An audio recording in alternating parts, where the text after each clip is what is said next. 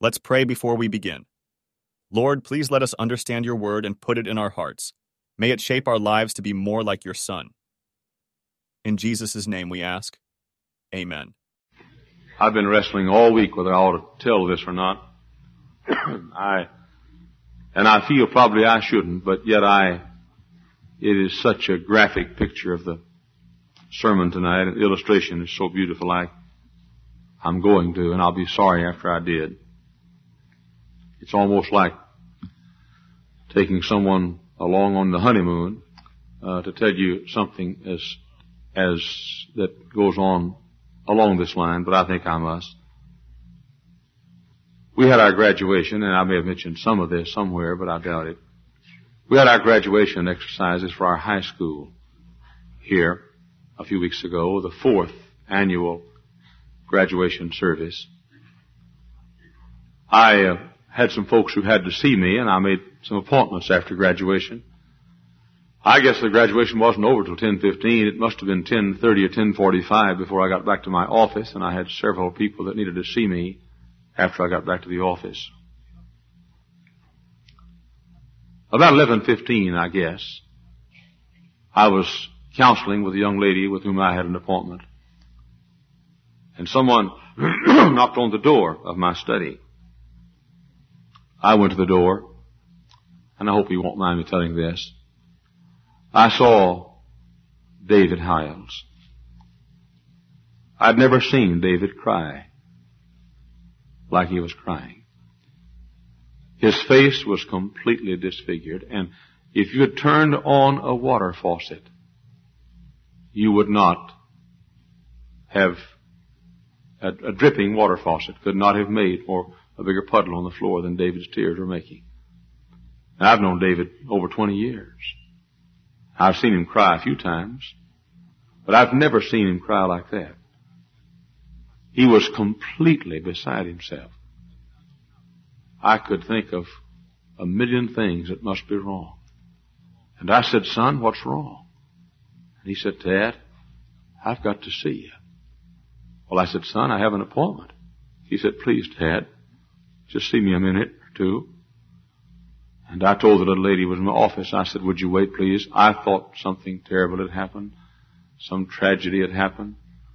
And I went over to Mrs. McKinney's office, unlocked the door, and I said, "Come in here, son." And now Dave and I, we don't Gucci-goo a great deal. We've never been Gucci-gooers. We Gucci some, we never goo. And, anyway, we just never have. And, the way we, express our love is hit in the stomach or a knee in the groin or a kick in the pants or a slap across the head, And we may meet in the hall somewhere and I'll trip him and he'll fall on his face. And that's, I love you in man language. And, you fellows didn't recognize what I've been saying to you all these years, did you? But, anyway, not once a year is there a hug or an embrace. I think that's about enough for a father and a son. I don't think it's enough for a mother and a son, but I think it's enough for a father and a son. And, but he was absolutely beside himself. And I said, "Son, what is it?" And he said, "Dad, those kids have just graduated." And I said, What about it?" He said, "Dad, I was their youth director." And I said, "I know it. What's bad about that? They ought to be crying, He said, "Dad, I don't have them anymore. They're gone." He said, "Dad, I love those kids." He said, "I've been mean, and all of them don't love me, but I love those kids." He said, "Dad, I don't have them anymore." He said, "It turned out right." He said, "I'm not their youth director anymore." And he cried, and he cried, and he cried. And then He said, that's all, Dad. And I said, son, that's not all. Why did you come? And he said, Dad, I just felt like I had to talk to somebody who could love me as much as I love them.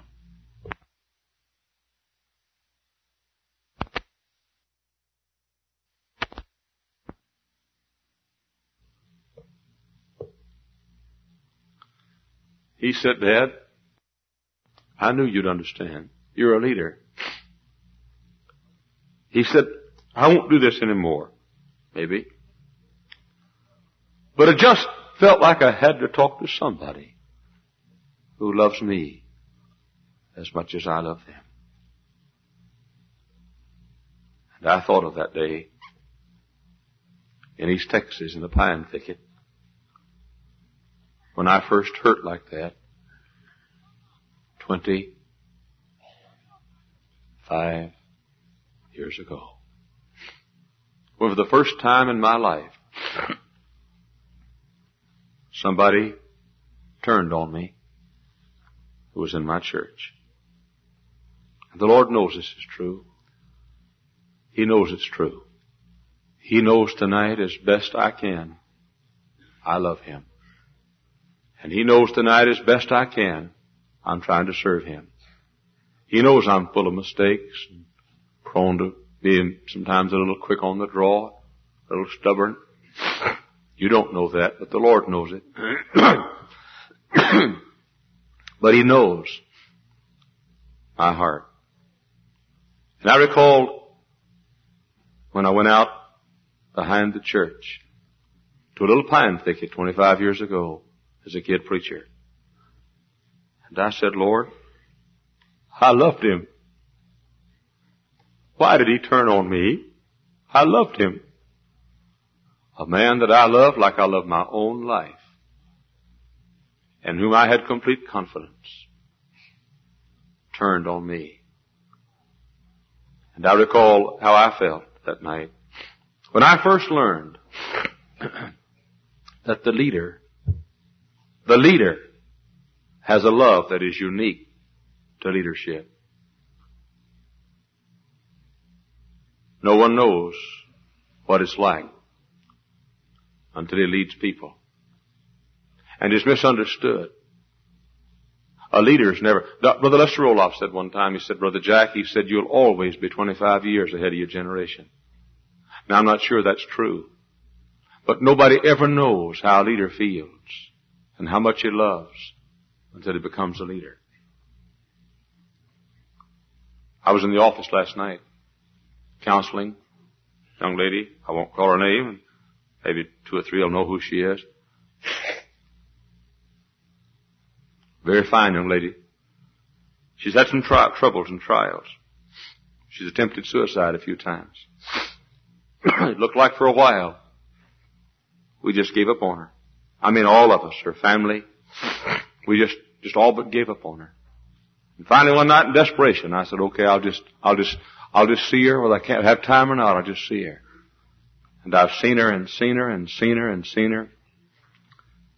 For years, several years now, I've counseled and counseled. And I've just seen sometimes just a little growth and feel like I'm doing just a little good and then yet, and just, it looked like that it was hopeless. And then I'd see a little hope and then hopeless again. And then I'd see a little hope. And last night she was talking to me and she said, Preacher, I want you to know I love you.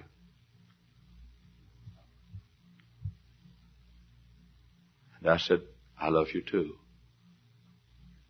You're one of my kids. And she said, Preacher, why do you love us so much?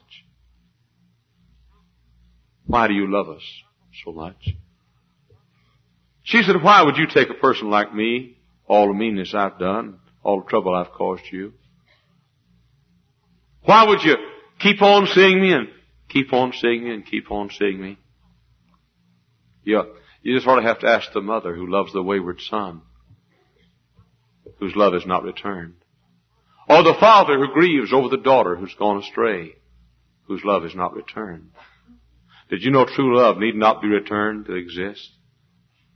True love is in the breast of the lover, not in the actions of the object. Love never faileth. Love never faileth. And I got thinking, and I've thought so often lately about this. Mrs. John R. Rice, God bless her. She cornered me one day and she said, Dr. Hyles, I want to tell you how much I appreciate what you meant to my husband. She called him John R. Now you better not do that. You have a full-page ad blasting you in the sword of the Lord. But she called him John R. She said, I appreciate it. She said, Dr. Hyles, do you know what you mean to John R? And I said, no. She said, John R. is lonely at the top. Lonely at the top. That was the problem with David that night. He was lonely at the top. Misunderstood. His love sometimes misunderstood. Like all leaders love. Like all leaders. She said, Dr. Hyles, she said, God gave you to John R. so he wouldn't be so lonely in his last years at the top. Those nights through the years he's gone back to his motel. Half the crowd hating him and nobody to understand. Nobody to love him like he loves them. And those times when he's opened his mail and more than half of the letters were hate mail, cursing and slanderous, poison pen letters. He's read it, every letter, and tried to answer. She said, Brother Jack, he sat there through the years with nobody to love him like he's loved them. I know something about that. Everybody here who leads at all, who has a real heart of a leader, and every true pastor knows what I'm talking about tonight. I've walked from this pulpit many times, and I've said, Lord, I wish somebody understood. I wish somebody understood. I didn't mean to be mean. I didn't mean to be unkind. I didn't mean to be hard. I didn't mean to hurt anybody. I just wish somebody understood. And then I thought of one whom no one really understands. For a John Rice, there's a Bob Jones Sr. to walk with him a bit of his life who understands. For a Jack Hyles, there's a John Rice who can understand. For a Bob Billings, there's a Wendell Evans. For a C.W. Fisk, there's a John Colston. There are many pastors who can understand the burdens of a pastor, many college administrators who can understand the burdens of other college administrators. I put my hand on David's shoulder and I said, Son, I want to talk to you for a while. I said, you're lonely tonight. And in some ways I hate to see it happen to you when you're so young. I hate to see you. You know, you don't mind fighting your own battles, but you know, nobody likes to see their kids scuffed up, I guess. But I said, Son, you never will. I get this. I said, you never will be able to fully, I get this, understand Jesus and give him what he needs and what he wants until you've walked alone for a while. You never will. You never will. You know, stop and think about it. In the last verse of John chapter 7, it said that every man went to his own house. Chapter 8, verse 1, it says, and Jesus went to the Mount of Olives. He had no place to go. He had nobody to understand. I recall when Linda was dying. In fact, the very same thing this little 7-year-old girl died with, hemorrhaging after tonsillectomy, and your boy died with, a boy, wasn't it? Several years ago, was what Linda had out here at Dire Mercy Hospital. Now, I will forget how I felt. I said, I wish somebody would get off that elevator, could understand my heart. But nobody understands Jesus' heart. I mean, nobody fully understands Him. And I talked to Dave a while and I explained it to him. How that if we can be so lonely and if we can give so much, maybe we can understand a little bit of the loneliness of Christ. You never understand the fact, never sympathize with Jesus, the fact that He was despised of men, unless you have been despised by men. You never understand the loneliness of Christ, enter into His loneliness, unless you know what it is to feel the knife of loneliness piercing through your breast. You never know what it is to be acquainted with the sorrows of Jesus and understand His sorrows until the bitterness of sorrows has passed through your taste buds. Don't you see what I'm saying? We say, what a friend we have in Jesus, all our sins and griefs to bear. What a privilege to carry everything to God in prayer. Jesus is the friend you need. He satisfies all your needs. But nobody ever talks much about Jesus needing somebody. Yes, He does. Yes, He does. Jesus needs somebody to fellowship with Him. I'd like to be one.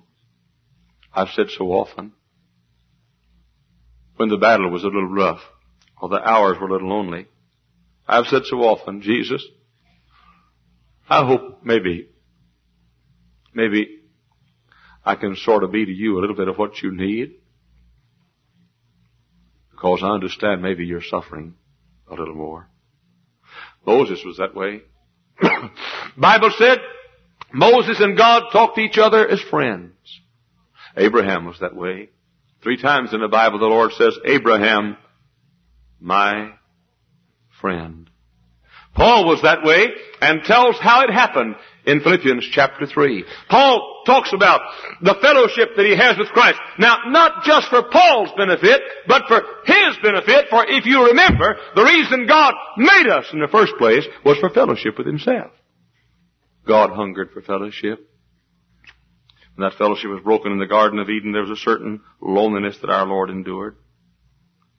And Paul lists what it cost Him. Now listen to me. If you are going to be to Jesus what He needs, it's going to cost you something. It's going to cost you something. Paul tells us what it cost him.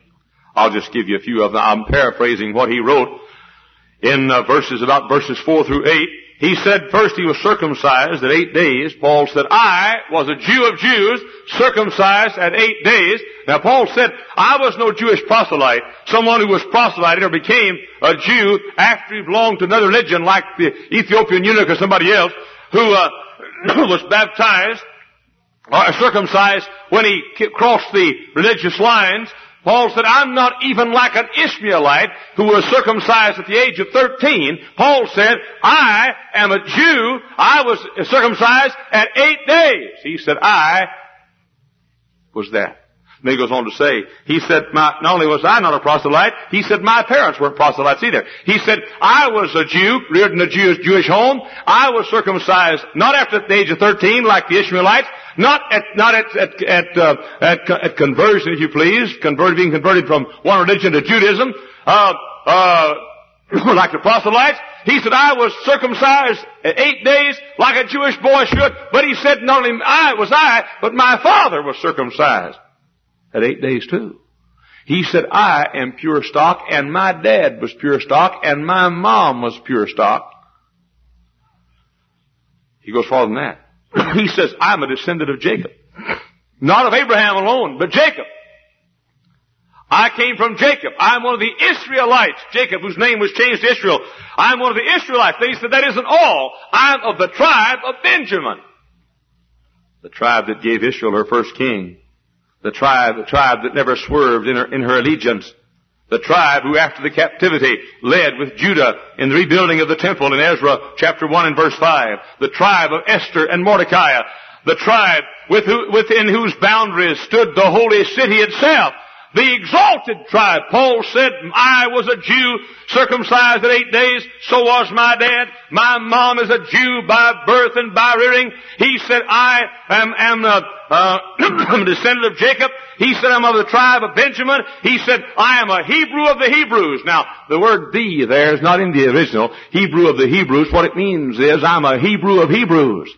He meant that his family was, though they lived in Tarsus, Paul was in Tarsus. Young folks, listen while I preach. Hey, fellas, listen to me while I preach. You can court later on. You look at me. He said, I am a Jew, and my family were Hebrews of Hebrews. He said, we spoke Hebrew in our home. We didn't live in Israel or Palestine. We lived in Tarsus, but we spoke Hebrew in our home. He said, in our home, we observed all the religious ceremonies. We are Hebrew speaking. Hebrew of Hebrews, he said. But that isn't all. He said, I was reared in Jerusalem under the outstanding teacher of Judaism, Gamaliel himself. Not only was I born in my family, and my family was a Hebrew of Hebrews, but they sent me to Jerusalem, and under the great Gamaliel, I sat at his feet. Paul said, I was a Jew of Jews, a Hebrew of Hebrews. He said, I was the choicest tribe. I was of Jacob. I was a real Israelite. But Paul goes on to say that isn't all. He said, I chose to be a Pharisee. I chose to be in the outstanding, strictest sect of Judaism. Now get it. Paul was born a Jew, circumcised after 8 days, son of a descendant of Jacob himself, of the tribe of Benjamin, of a family that spoke Hebrew, though they did not live in Palestine. Chose to be a Pharisee, but that isn't all. He said, I was an energetic Pharisee. I gave all I had. I was zealous. He said, I gave it all. He was in one of the top 70 men, and no doubt even higher than that, in all of Judaism. And Paul said, one day I bundled it all up and put it all in a sack and twisted that sack up and lit a match to it and threw it in a garbage can and gave it all up. Why? That I may know him. That I may know him.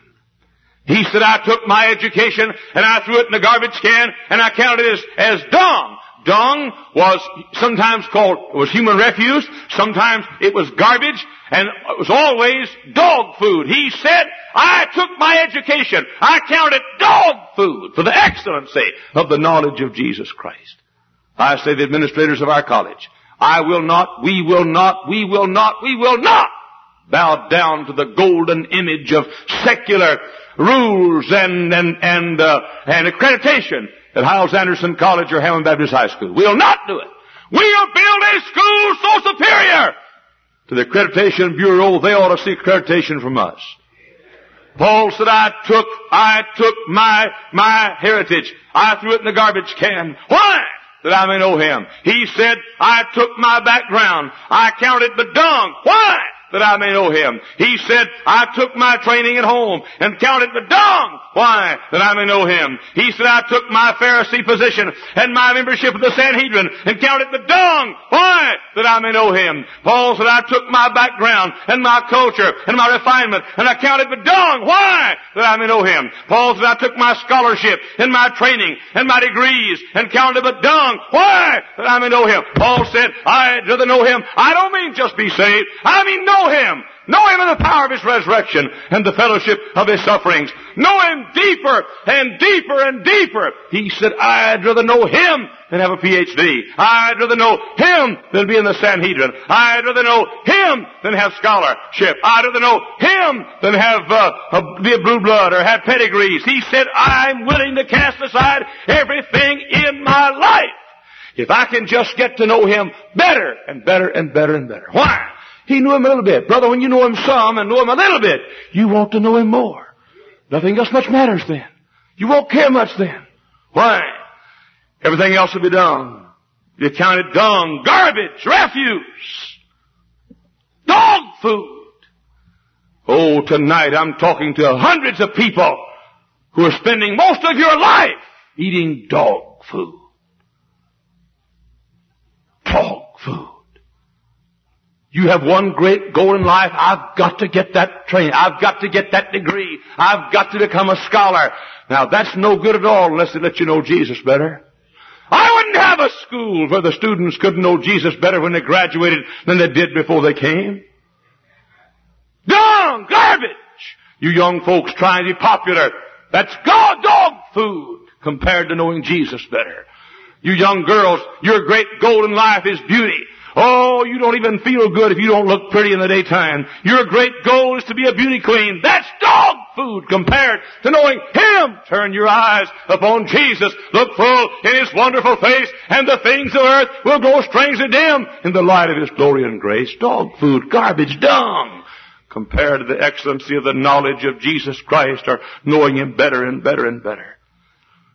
May I sum it up in 3 simple words, as he summed it up.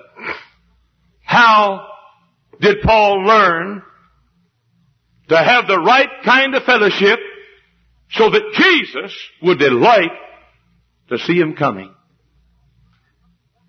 the first place, it was suffering. Suffering.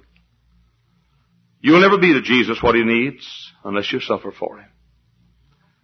I was stunned as a kid preacher when I realized this. It never dawned on me that everybody didn't love preachers. Why, my mother used to say to me, son, if a preacher says it, it's so. Now, the preacher's not always right, but that's not a bad thing to say to your kids. Not a bad thing to say. Let me say this, preacher's not God, and what he says is not always true. He thinks it is. Your preacher thinks it is. But you'll never, listen, you will never do a wiser thing than to build the confidence of your children in the men of God. You never will. You shake your children's faith and authority. Let me tell you something. Though this man over here is not perfect, Brother Dr. Hilton, you'll be wise never to remind your children he's not. And though Brother Sullivan is not perfect, you'll be wise never let your children know he's not. The Dr. Billings is not perfect, you'll be wise never let your children know he's not. And though Brother Colston and Brother Vineyard and Brother Boardway and Dave Hyles and Dr. Evans and all of them, anybody who has authority or leadership, you'll be wise never to be critical of anybody who's in a place of leadership over your children and who hold in their hands somewhat of the destiny of your boys and girls. I was stunned. I couldn't believe it. I got thinking. Strange thing. Listen to this. Dr. Billings, I pastored 5 churches. I got wounded tonight. On a door of all things. There's a place where you push the door. Back here is loose. All I just pushed the door. And I got wounded. Want to kiss it?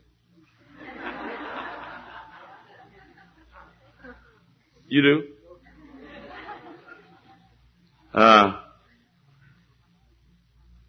I pastored 5 churches. 3 of them were great churches. This church, Miller Road Baptist Church of Garland, Texas, and the Grange Hall Baptist Church of Marshall, Texas. I pastored 3 great churches. I pastored 5 churches. Now get this. The 2 churches that were not the great ones were the only 2 where I've had a unanimous call. Not a single moment in either of those 2 churches did I ever have 1 minute's trouble. I do not guess I cried myself to sleep one night while I was pastoring those 2 churches. In the 3 churches that have been great churches, I've been through hell at least one time. Do you know why? I'll tell you why. God can't use you too much until you've suffered for Him. Preachers all across this country say, boy, I'd love to have a church like First Baptist Church of Hammond in it. I don't think you mean it. Young folks back in the back, listen while I'm preaching. I don't think you mean that. I don't think you mean it. First Baptist Church in Hammond is the greatest church on the face of God's earth. Of that I'm convinced. But for a couple of years, brother, a lot of us in this room paid a lot of price to make this church what it is. This man over here on the end, Ray Bordway. I won't even go into it because it'd be embarrassing. But he paid a mighty big price to help make this church what it is. And there are people in this room tonight who 14 years ago stuck their necks out for me and for what they believed and what they thought I believed and for the ministry that I was trying to put in this church. 14 years ago, the 13th of July, it was.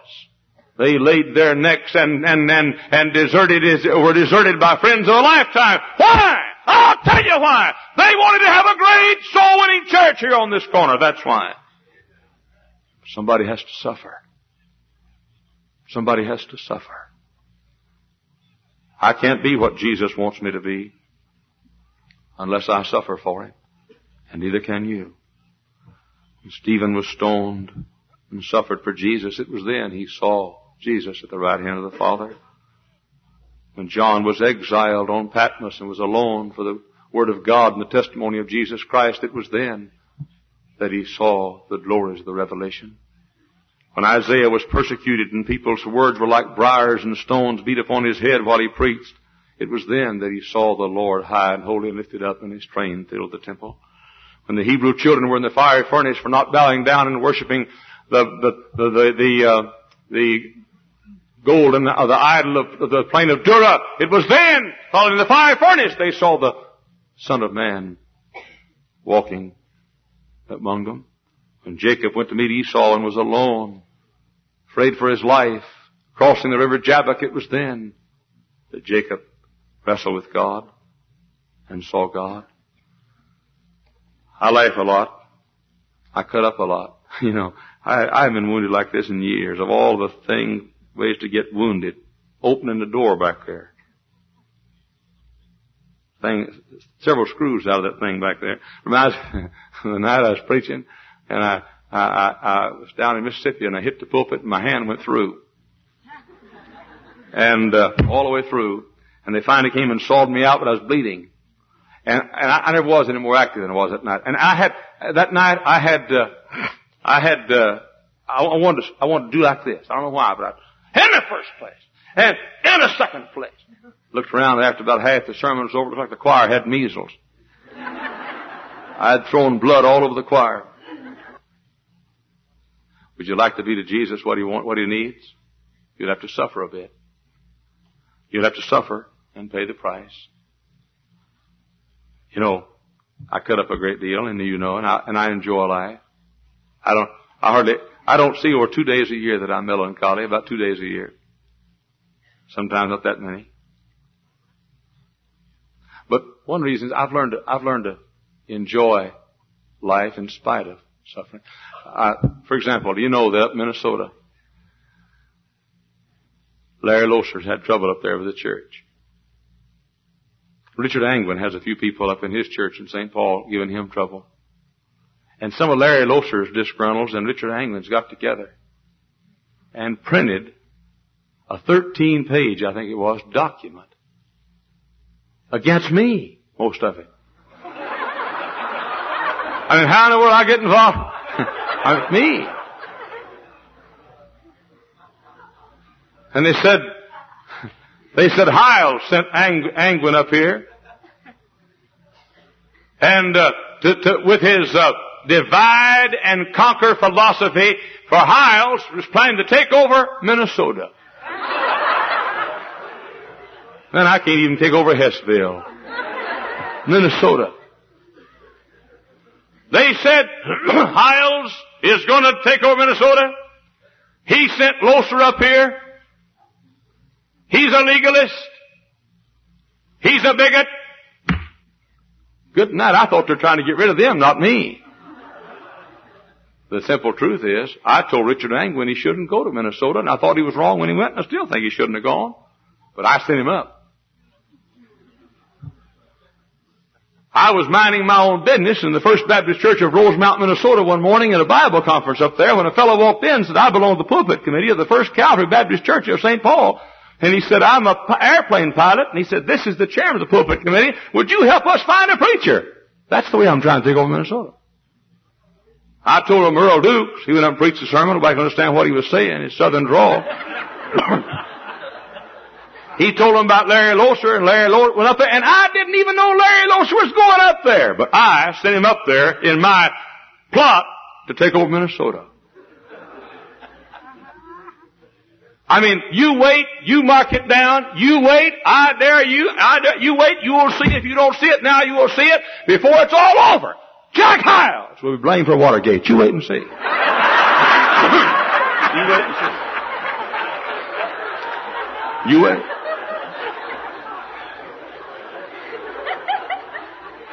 Just as sure as I'm standing here, when the House representative votes to impeach, they'll impeach me out of this church instead of Nixon out of the president.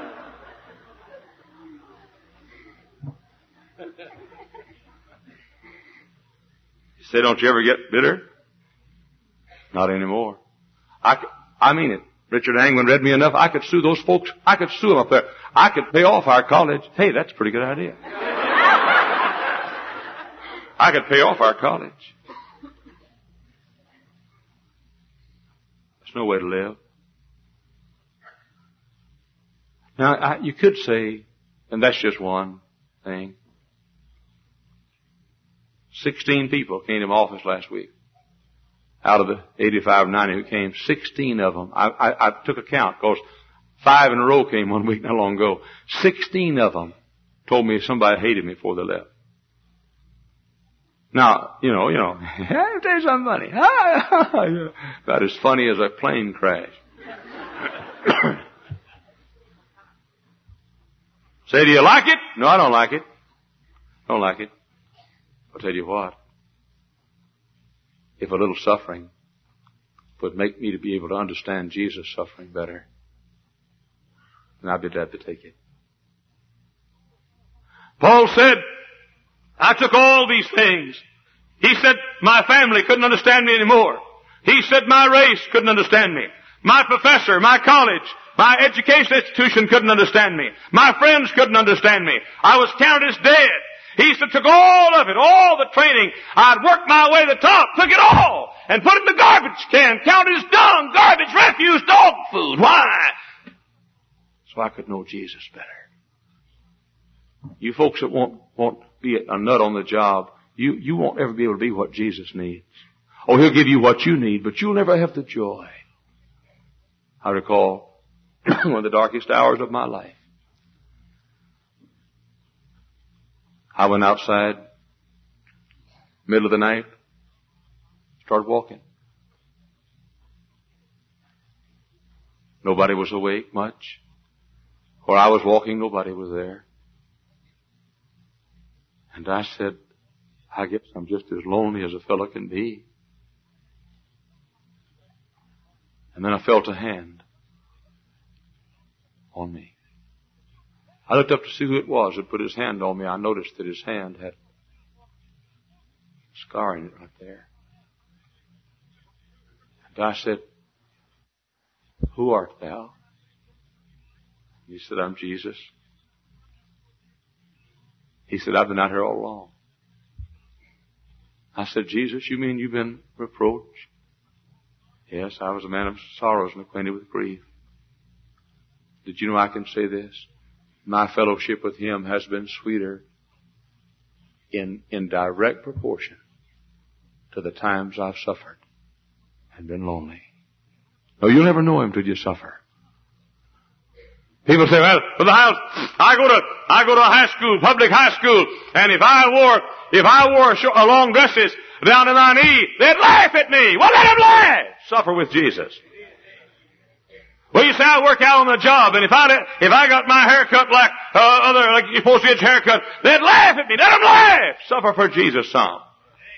But you say to the house, if I didn't go to picture shows, or if I didn't let that boy neck and pet me and peck away on me and claw me and paw me with his wicked hands, I couldn't get a date. Then be an old maid for Jesus.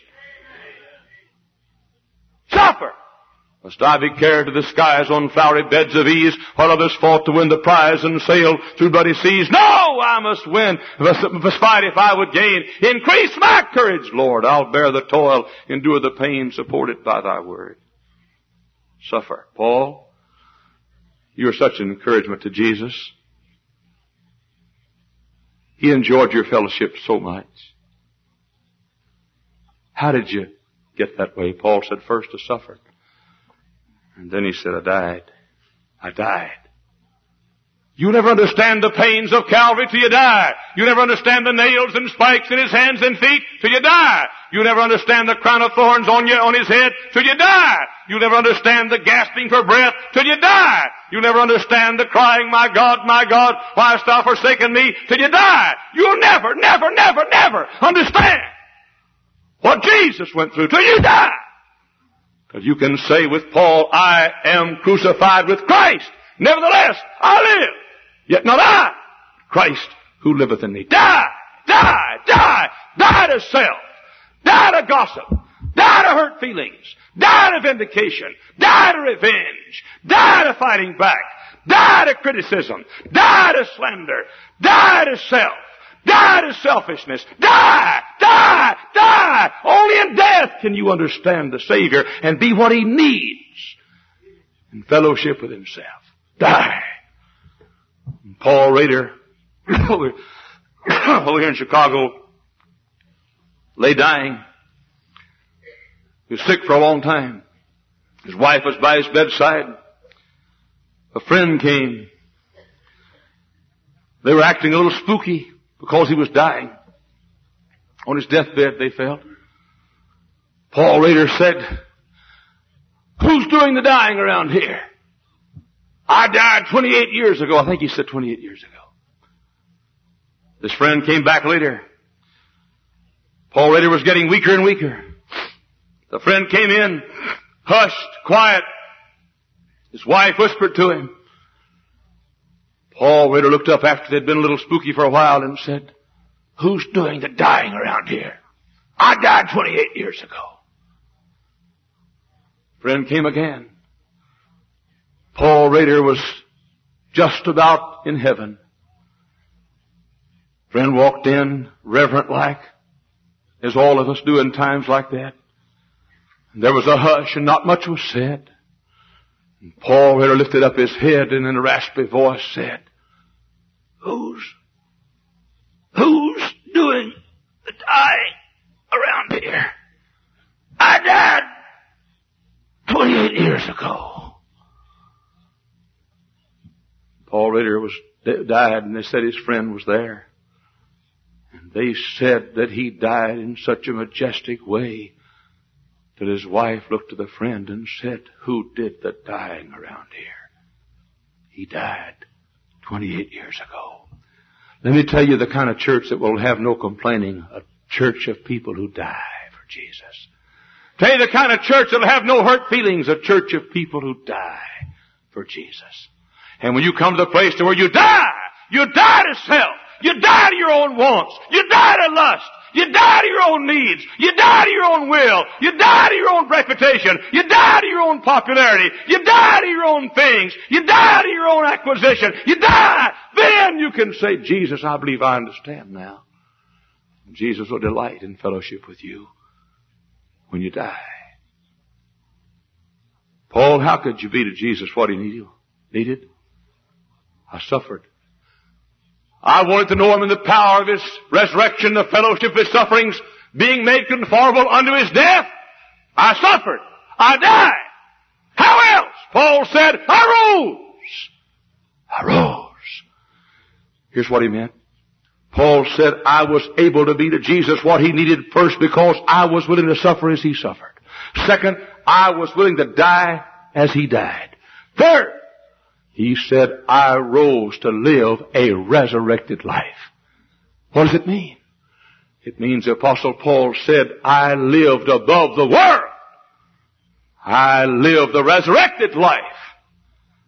Oh, these secular lives of ours. These materialistic lives of ours. Minds on things beneath instead of things above. minds on appetites and desires and pleasures and self-gratification instead of upon Him and His work and His cause. God give us a generation of preachers who walk with God, who know God, who keep their minds on things above, so our people can be called to live resurrected lives. Not lives in the gutter, but lives above. Not lives on things, but lives above. Most of our talking has nothing to do with a resurrected life. Nothing. Nothing. You know, it's a good day in my life. Fellas, when she comes back in, find her a seat back there. It's a good day in my life, or back here one. It's a good day in my life when I found out what this tongue was for. Let me say something to you. Did you know what prostitution is? Prostitution is really the sacrilege of the body. Using the body in a way that is not pleasing to God, and the way that God did not intend it to be used. Now, there are other things of your body besides your organs of reproduction. Christian churches are full of prostitutes of the tongue. God gave us a tongue. He lets us articulate in speech. The dog that wags his tail can wag his tail and groan and bark, but he can't speak. Glory to God. He can't speak. Glory to God. The fish who swims in the sea can wiggle, but he cannot say, hallelujah. The cat who walks through the yard and down the alley can meow, but the cat cannot say, praise the Lord. The cow in the field can moo, and the sheep can baa. But only the man did God give the ability to speak with his tongue. Why? Because He wanted there to be one creature who had an object with which He could praise His name. And God gave us a tongue, and gave us the ability to articulate that tongue. Why? So we could praise Him. When you use your tongue one time to criticize somebody, you prostitute a part of your body. When you use your tongue to curse God's name, you prostitute a part of your body. When you use your tongue to tell some filthy story, you prostitute a part of your body. One day I found in my Bible, I found Isaiah 57:19 and Hebrews 13:15, which speaks about the fruit of the lips. The fruit of the lips. The fruit of the lips. And one day I decided I was going to make the fruit of my lips not cactus, but figs. Not prickly pears, but pomegranates. And I promised God that I would not use this tongue to gossip or these ears to listen to it. I dare you, I double dog dare you to come to me with a juicy bit of gossip. I double dog dare you. I'll walk away from you so fast you'll wonder what chokes you in the dust of my heels getting your nostrils. I only have one life to live. I've lived almost 48 years of that life. I only have 22 of my 70 left. I do not have enough days to spend one day sitting in judgment. Let me tell you something. Listen carefully to this. That person who breaks down another to you will not ever be able to take the place of that other in your life. Let me say it again. The person who criticizes another to you. Now get this. And he causes you to lose some confidence in the other. In the first place, he's a thief.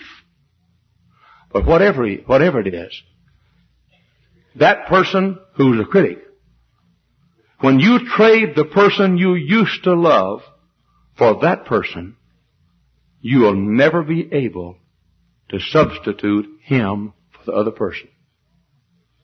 I know many preachers, not me, thank God, I have the most loyal, faithful people in America. I know many preachers who people have criticized and slandered. And they go to somebody in the church who loves the pastor, who has confidence in, not as a perfect man, but as God's man, and a sincere man. And the confidence is shaken. What happens?